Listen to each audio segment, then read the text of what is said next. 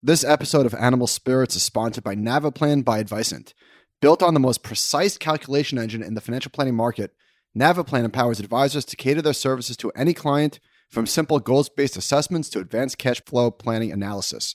To see how Naviplan helps model some of the concepts and strategies discussed on this episode, visit advicent.com/animal spirits.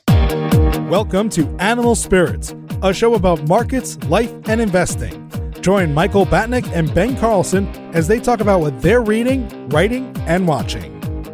Michael Batnick and Ben Carlson work for Ritholtz Wealth Management. All opinions expressed by Michael and Ben or any podcast guests are solely their own opinions and do not reflect the opinion of Ritholtz Wealth Management. This podcast is for informational purposes only and should not be relied upon for investment decisions. Clients of Ritholtz Wealth Management may maintain positions in the securities discussed in this podcast.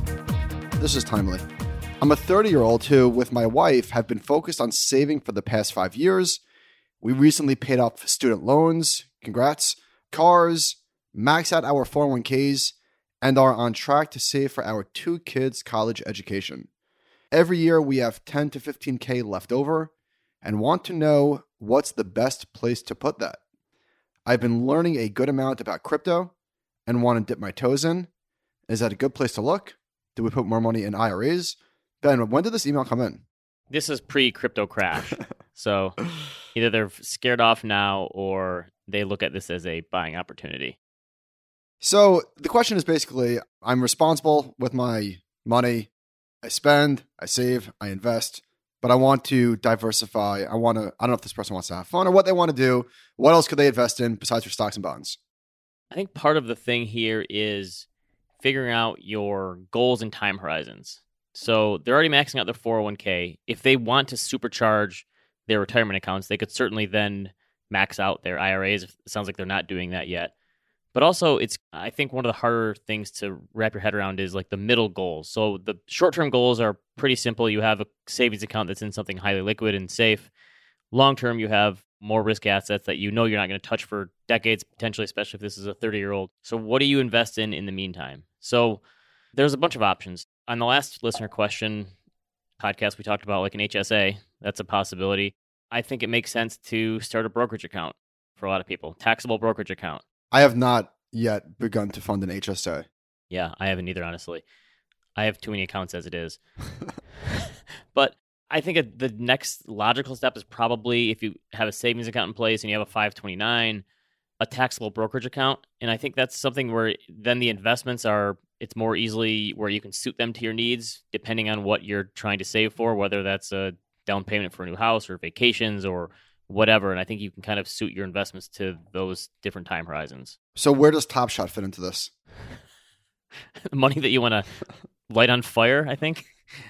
But then I think it's the kind of thing where eventually you can, if it works out, the markets do well and you make some money, you can use that money for something that potentially comes up. And I think a taxable brokerage account can then act as a backstop for certain things. Hey, let me ask you this. Getting back to like the specifics of this question. I've been learning a good amount about crypto. Oh, okay. They've been learning. All right. Well, I was going to say, if somebody does want to learn about crypto, what would you even say? Where would you point them? I don't know. Well, because somebody actually did that for me. It was not exactly I want to learn about crypto, but whatever. And I recommended this is for a job interview, actually, crypto related. I told them to listen to Ted Seides just did a series, I think a 3-parter or 4-parter on crypto. Patrick's Hash Power, was that the name of it? A little old, but still relevant. Podcasts are probably the simplest way to learn on this space, don't you think? You know, it's funny. I was listening to Odd Lots this weekend, and they had on a yield farmer. And Joe made such a great point. So they've been doing a lot of crypto podcasts, and Joe goes, just 10 more episodes, and I think maybe I'll start to understand what the hell's going on. That's how I feel. Every time I listen to one of these podcasts, I'm like... I mean, one of the ways that people say, like, don't invest in this stuff if you don't understand it. But I'm invested in it, and there's still stuff I don't understand. I get that advice. That's good advice. Generally speaking, yes. If you don't understand it, you shouldn't invest. Why? Because inevitably when it turns south, doesn't matter what the asset is, you're probably going to panic sell. But maybe investing a little bit is a good way to learn because I'm investing in That's what crypto. And honestly, I still don't really understand. That's what I was going to say is that I think part of it is just putting your money in and seeing if you can actually handle the wilds. Like in seeing your money fall 30% on a Sunday or right? But I mean, a few years ago, I read the original Bitcoin white paper. It didn't help me at all. Reading that, like, I didn't come away like, oh my gosh, it's changed my life. It didn't do that at all. That's a tough one. But I think, the best thing you can do is probably just put your money to work and see what you can do with it. Okay. Wanted to drop a thought on a topic for a future podcast. I think y'all have briefly touched on this, but a discussion surrounding the inheritance of assets, family wealth, etc.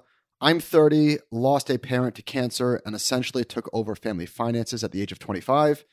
Hopefully people don't experience that situation until later in life, but it's unavoidable. I was in actually an identical situation. I think I was 26 when my mother passed of cancer as well. And at that point in my life, I was in no position to make any sort of financial decisions. I was, but I guess talk to somebody, like get help. If you know that unfortunately one of your family members, and if you're going to be inheriting the assets, is sick and death is unfortunately imminent, I would recommend talking to somebody, anybody. Maybe not anybody. Get professional help. Because it's a weird thing to think about. It's a morbid topic. But like, when did you start talking about it? Well, after the fact, before? When does that conversation even come up? So for me, my mother knew that she wasn't going to live forever. And so we spoke about the will, the house, assets, and we spoke about these things when she was when she was healthier, way before the end. So we did definitely plan for this stuff. But I guess it also depends on what stage in life you're at. There's a big difference mentally, financially, emotionally between losing a parent when you're in your 20s and completely incapable of dealing with everything that comes with it, and when you're already an adult. And it's never easy, but sometimes it's a little bit less catastrophic than others. I also think like the family dynamics around money are bizarre because a lot of times like there's certain things with my parents that I'm on the exact same wavelength financially, and other things that were just generationally completely, we look at things totally different. So I think that having those conversations can be bizarre in a lot of ways because you might see the world differently in terms of money. It's tough. I would say that you have to take care of this stuff before things go south. I mean, how many families have been destroyed by these arguments? And then, if you wait too long and then you're trying to repair it on the fly, that makes it even worse, I'm sure, especially when emotions are so high in a situation like that. Okay, let's get to the markets one. I'd be curious to hear your opinions on the market pre-COVID. If not for COVID, would the government have stepped in with stimulus and programs for businesses? It seems like that would not have happened for an equal market crash due to a normal bubble burst situations. Rates staying low seem to indicate that fragility existed. Now with the Fed saying they may raise rates at some point, did COVID actually save the markets in the long term? That's interesting. It's hard to play counterfactual, so I guess there's a lot in here. Would the Fed and the Treasury Congress have responded the way they did absent COVID? I can't imagine that they would have responded as aggressively. I would say absolutely no way in heck. Run-of-the-mill recession, no way. I do think something would have been done. I don't know what they could have done with rates where they were. It wouldn't have been as much money given out to people in unemployment help.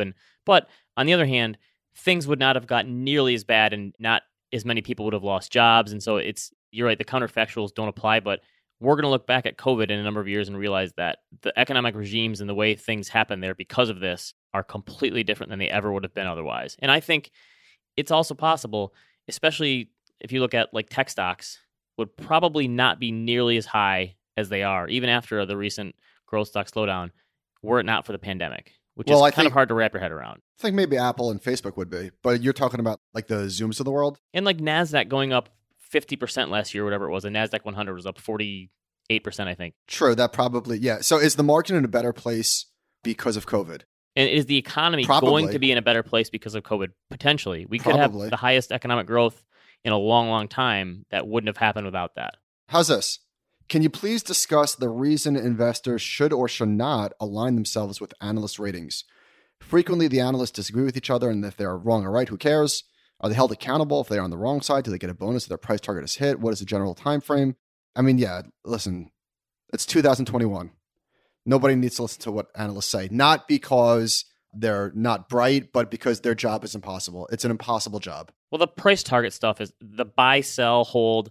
That's impossible, as is price targets or market targets. But yeah, I guess. Well, that's a good point. That's a good point. Exactly. Yeah. When we talk about analysts, we're talking about price targets, which is just one part of their job. And unfortunately, it's the part of their job that gets all of the attention. But sell-side research, there's some good stuff out there. So that was my very first internship in finance as a sell-side researcher. I'm sure I've told this story before. I think I wrote about it in my book, maybe even. I was an intern for this sell-side analyst who worked in like the tech space. This is back in like early 2000s.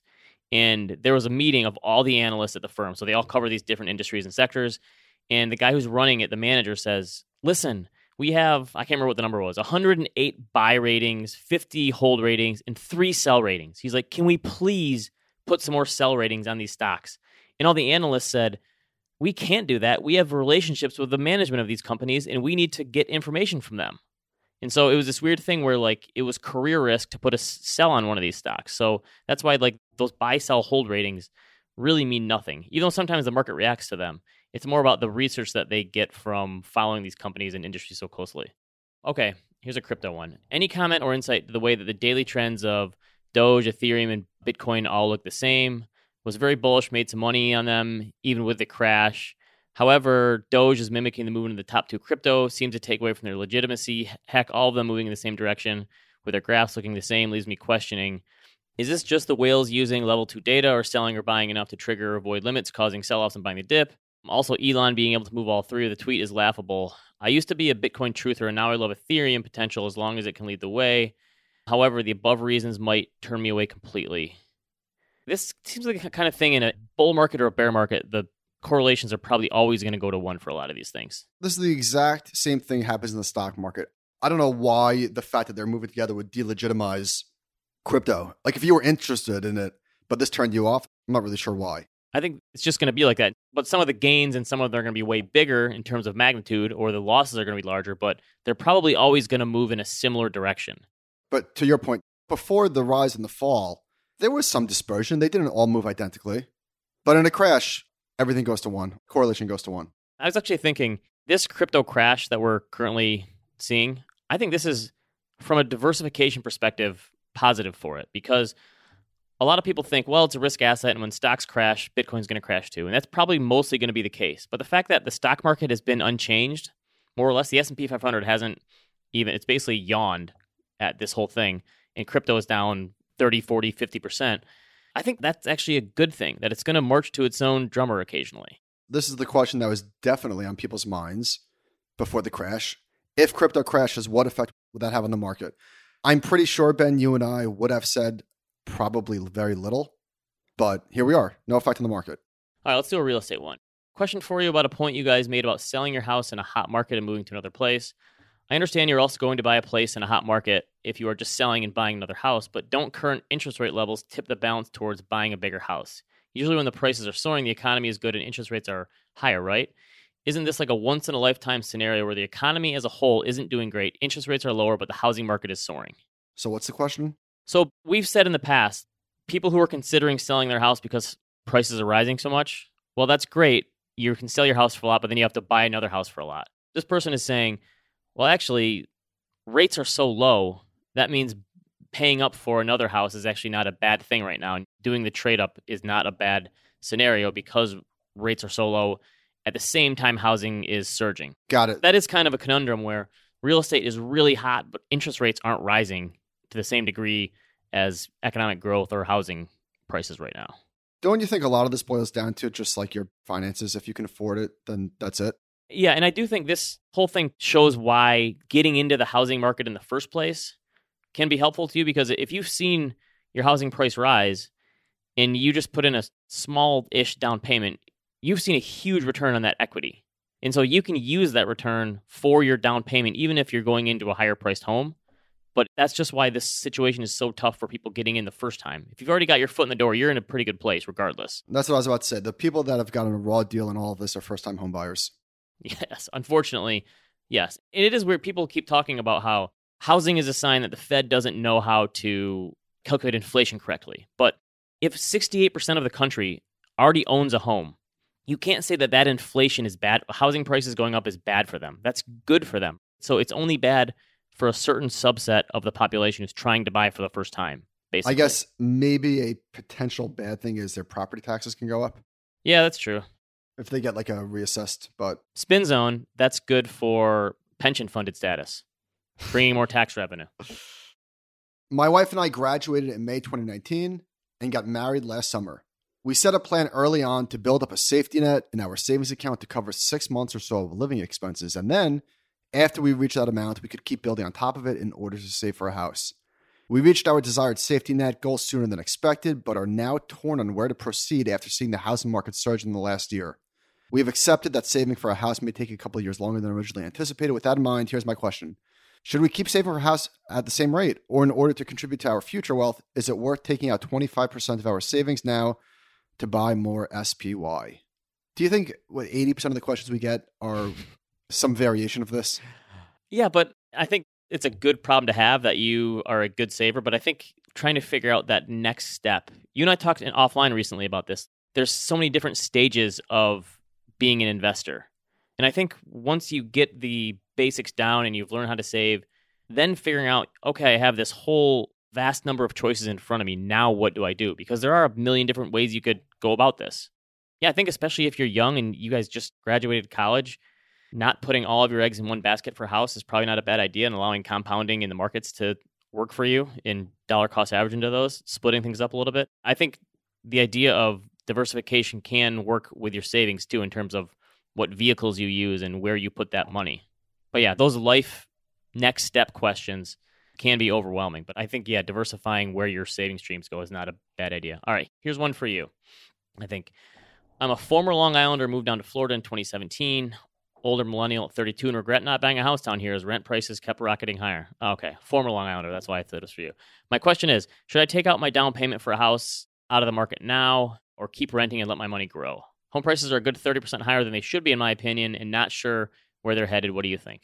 Once a Long Islander, always a Long Islander, Ben. That's what we say. Florida is the only other place you can go as a Long Islander, right? Florida is the Long Island of the South. So the question is... They're saving for a house in the stock market. So when do you pull the plug and take the money out of there and have it be safe? I really feel like even uncomfortable talking about these things because this is so personal. I don't know this person. How badly do you want to own a home? If you're cool with renting and you want to wait it out, by all means, wait it out. I don't necessarily think that you're going to get like a fat pitch at lower home prices anytime in the future, but whatever. Yeah, if you think housing prices are going to fall 30% from here, I think you could be waiting a very long time. So that's kind of the rub there. I'll go on record and say that I don't think renting is necessarily a waste of money. No, I don't think so either. I think renting is fine for a large number of people that don't want to deal with owning a house or don't think it makes sense financially. Also, though, if your money is in the stock market, there's a much higher probability of that money falling 30% than housing prices falling 30%.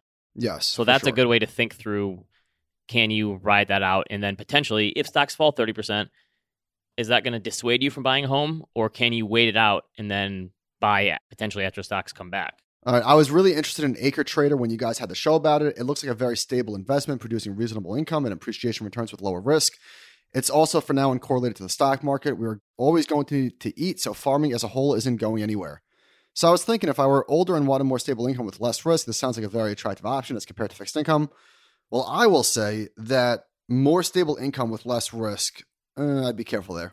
I can invest in an operation which produces a valuable resource and provides employment instead of essentially lending cash. What are your thoughts about replacing bonds with farming investments?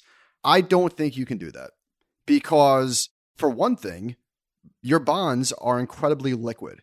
If you want to rebalance and take advantage of a market crash, you cannot do that with farmland. For another thing, what did Carter say that their income stream is? Is that an annual? It's a one-time thing? You're not getting income the same way that you are with bonds. To me, those are two completely different risk profiles. I'm not saying that farmlands are like risky as crypto. Obviously, on the spectrum, it's much, much less risk than that. But if you're getting more income, you always got to just assume that there's more risk. And in this case, it's not liquid, for one. So yeah, I don't know if I would go that far. And we talked about this. I would say something like farmland, the way that it was described to us and the way that from us reading about it, it seems it's probably somewhere in between stocks and bonds, but shading more towards stocks in that it's because the illiquid nature of it. And it's a longer term holding. But yeah, could it be more stable? Sure. But I think that a lot of it depends on, the bonds as a stability, not just for if you need the money, but for rebalancing. So I think the liquidity piece has to be there. This one I think is kind of similar. Okay, I've been in the market for about 10 years, only ever buying more funds with the exception of exchanging a few funds after changing jobs, etc. I have a large nest egg of cash for emergencies, and most all my assets are in equity funds that I plan to hold for another 20 plus years. I was having a thought on rebalancing or moving my funds into a robo-type to rebalance for me. Is there any research on the benefits of not rebalancing and only being a buyer for a long period of time? Logically, this makes more sense to me than realizing compounding, less taxes and fees, etc. Yeah, of course. Let's say that you're in an 80-20 portfolio. Eventually, God willing, that will go to like 93.7. Your portion of bonds over time will shrink relative to stocks because typically over time stocks go up, and I was about to say bonds go sideways, but bonds have gone up too. But from these interest rates, believe me, bonds will not keep up with stocks, I hope. Bonds are going to go sideways at best, maybe go up a little bit. So the only reason to rebalance if you're a young person, and when I say the only reason, I don't mean to say it's a bad reason, is because a lot of people just can't handle the full volatility of a equity portfolio. Just rewind back to March 2020. That was scary. 35% drop in 22 days. Just a lot of people just can't handle that. That's why you rebalance. If you set yourself an 80-20 portfolio, what's the reason for setting that in the first place? Because you set it at 80-20 and you allow it to go to 95.5. What was the point of doing 80-20 in the first place? You might as well just set it at 100% equity in the first place or whatever. So if you're going to have bonds in your portfolio, you have them there for a reason because you chose that specific allocation. Now, maybe that just, if this person has all equity funds and you're just trying to rebalance between different types of stock funds, then maybe, yeah, that doesn't make sense. But a lot of it depends on, the whole idea for asset allocation is setting your risk profile and matching it with your time horizon and then rebalancing back to it because you're setting it for risk management purposes, not to like earn the highest return. So if you're just going to allow it to drift over time, you're probably better being in mostly stocks anyway. You nailed it. Asset allocation is a risk management tool. So you can go back in history and look at, there's really only one thing you need to know. What is the worst drawdown? How bad can it get and how much can I take? And look at this in dollar terms. So 100% stocks have lost 89% in depression. Even if you want to take that off the table, certainly they're going to lose 60% over time eventually. So, okay, that's too much. I don't want to see my portfolio become 40 cents on the dollar. So then you look at 90-10. What's the worst case? Then 80-20, 70-30, and so on. You say, oh, here's my sweet spot. If you're 50-50 and the worst drawdown was 28%, I'm making that up. I think that's about right. Say, okay, I could take that. That sounds like it's right for me. So that's why you set a target. And that's why you rebalance, because you never want to be in a position where you're a forced seller because you took too much risk. Exactly. Okay, here's a philosophical one. My question at first glance seems simple. How do you define what there is no heaven. All right. How do you define what a portfolio is? Basically, I'm trying to figure out exactly which assets qualify to be in your portfolio. For example, obviously it includes balances at your brokerage accounts, but what about my retirement accounts? Normally, I'd think, obviously, yes, but I have 5% of my portfolio in crypto. Should that 5% of your combined brokerage and retirement account balances count? Basically, they're asking, what is the right way to think about this? I think of my portfolio as my liquid funds and brokerage accounts, crypto accounts, savings accounts, etc. But the term liquid doesn't admittedly work great for alternative assets like art or sports cars, for example, if I want those in my portfolio. I think this question is more about your whole financial plan. I think it's probably a little bit of semantics and splitting hairs here in terms of like, what is my portfolio? What is my funds? Like, it's all one bucket. It's just a form of mental accounting to break them up. There's two things. There's like asset classes, so stocks, bonds, alternatives, and alternatives could be a million different things. And then parallel to that, there's liquid and illiquid. I think you should have a handle on both of those things. And I think you should assume your 401k and IRA are illiquid, that you don't tap those.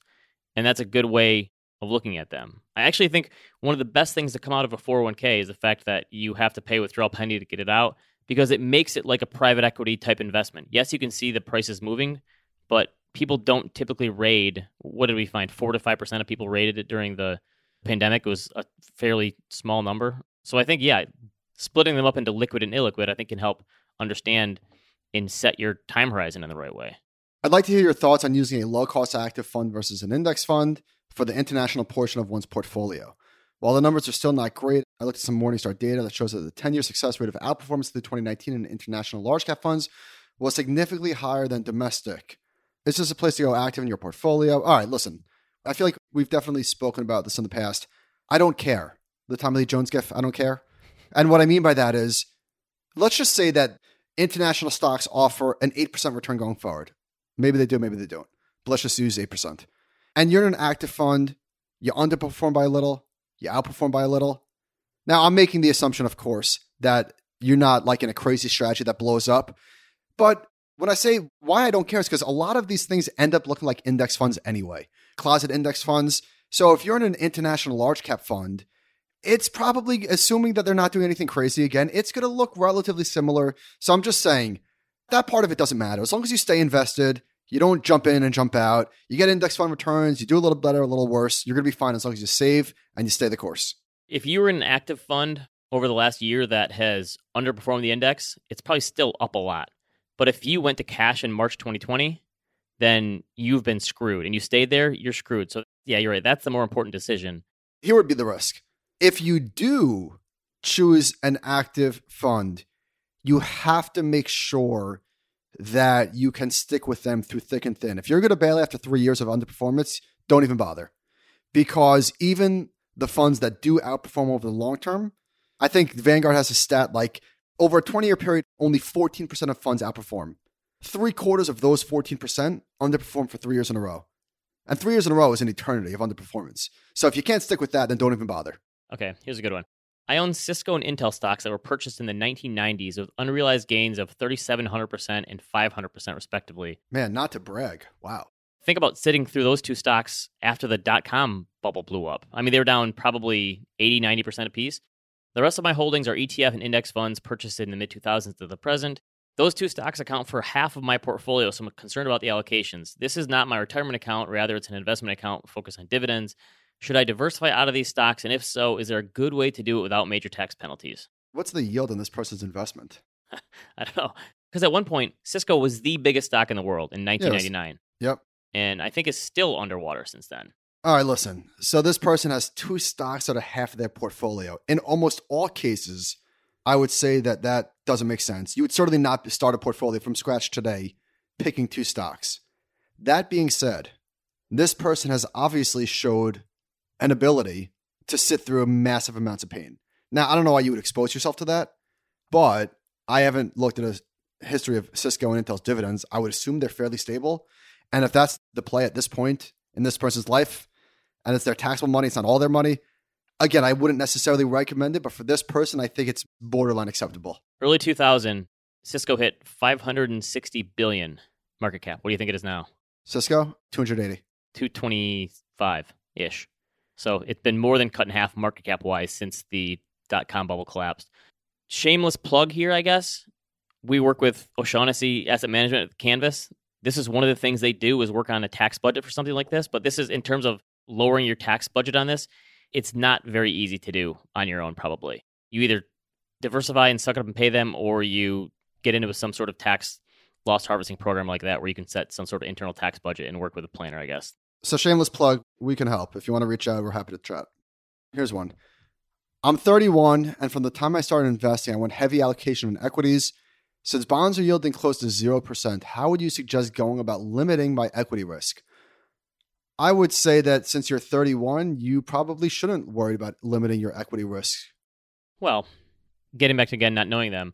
Yeah, probably. True. I think one of the simplest ones in terms of young people, if you've decided like bonds aren't yielding much, I'm not going to do them because I don't need them or it doesn't make sense, is having more of a barbell approach.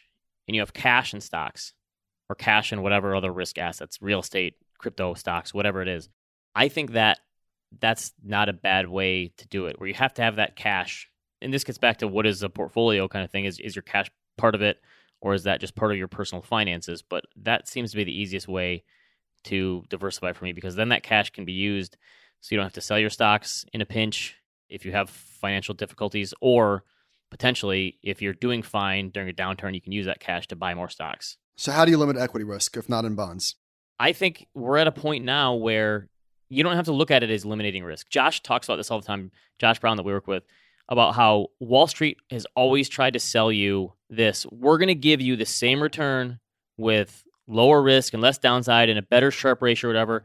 And sometimes you just have to learn to accept risk. And that's one of those times where, especially when rates are so low on fixed income, I think you just have to be more comfortable accepting risk and understanding what that point is for you, and then taking intelligent risks with your money and figuring out what that level of volatility is that you can be willing to accept. I don't think you can just completely eliminate risk these days, especially with rates so low. There is a whole spectrum of risk.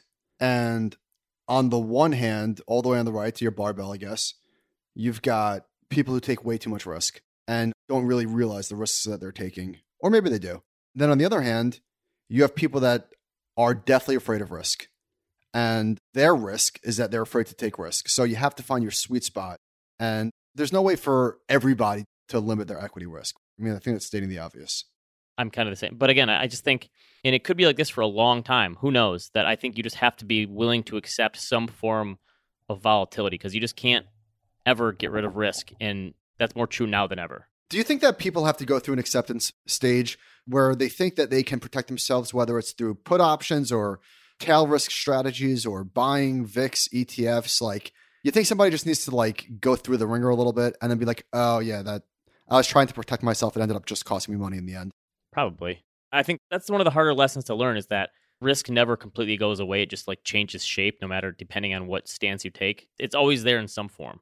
I'm an American living in Eastern Europe with my investment account still in the U.S., so I watch the dollar pretty closely. My question is, what's the relationship of the dollar to foreign companies? I've read about this a few times.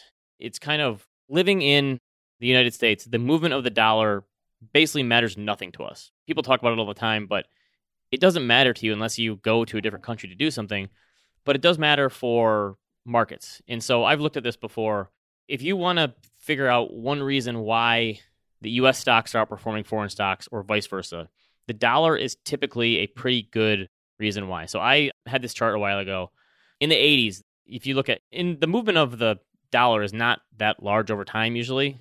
If you go back to like the 70s, it's basically done a round trip and gone nowhere versus a basket of other currencies. But so in the 80s, the dollar was down slightly. Foreign stocks outperform U.S. stocks by 5% a year.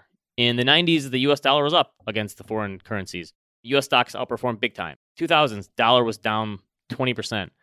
Foreign stocks outperformed. 2010s, the dollar was up like 20-some%. U.S. stocks outperformed. I think that's a pretty good way to look at it in terms of that relationship. If you hold international stocks, you're buying them in those foreign currencies and translating them back into U.S. currency. And it would be the same thing if you're an international holder owning U.S. stocks.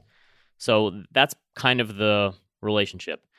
And again, over the long run, it's probably going to even out. But over the different cycles, that's probably a pretty good tell in terms of what is going to outperform. And naturally, Bitcoin fixes this. Because it's not tied to anything, right? Right. Okay, so price it all in Dogecoin and you should be fine. We are joined today by Tony Steek, Chief Operating Officer for Advice. Tony, thanks for coming back on. Thank you for having me, Michael and Ben. Glad to be here. All right, we were talking about this one earlier. I wanted to get your thoughts. So 30-year-old with a wife who's been focused on savings. They paid off their student loans, their cars. They maxed out their 401ks. They're already saving for their kids' 529. They basically have $10,000 to $15,000 left over every year. They want to know what to do with it. Thinking about crypto, there may be IRAs. What do you think in terms of what to do with some extra money? Well, this is a great question, and I saw this one, and it was very intriguing to me. So first things first, after you max out your 401k, hopefully you're in an HSA as well, to max that out at $7,000. But then I would encourage the IRA contributions for both you and your spouse up to $6,000 a year so that you can max out there depending on your income. If you make too much money, you're not allowed to use those RAs. But there's an old saying that you don't hear a lot, especially with financial plans and advice. Spend it. Have some fun. Relax. If you are maxing everything out, if you have your kids' colleges lined up, if you're maybe saving a little bit for those milestones, like maybe a wedding or a second home, if those are all covered, spend that money. That's why you're making it. Have some fun. But make sure you max out that Roth, that IRA.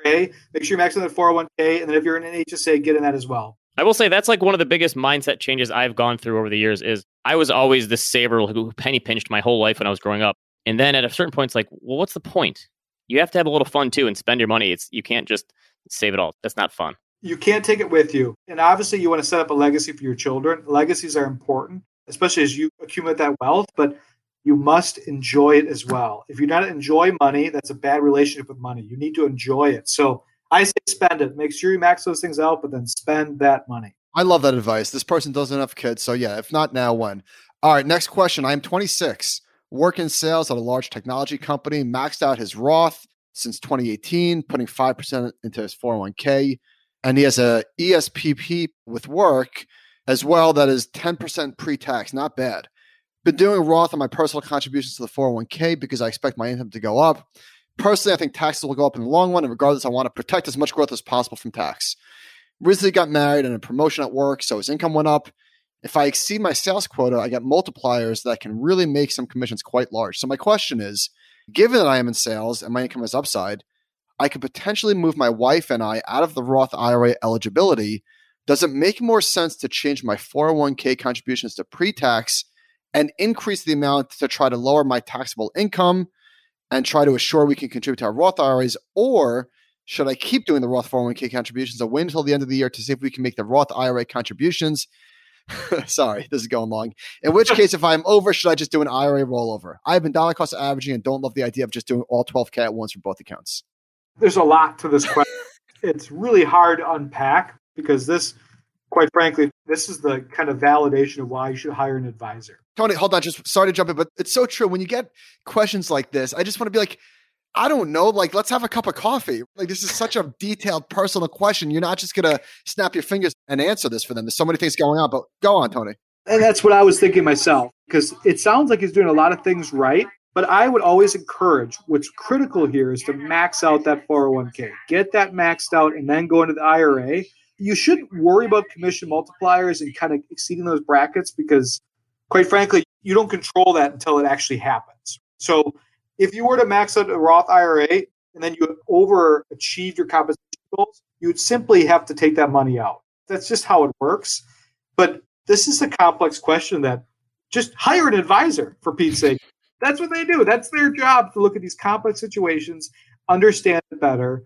But first things first, max out that 401k. I don't know why he's leaving money on the table there. And I think if you're getting down to the minutia like this, you've already kind of won in some ways. So you're ahead of the game.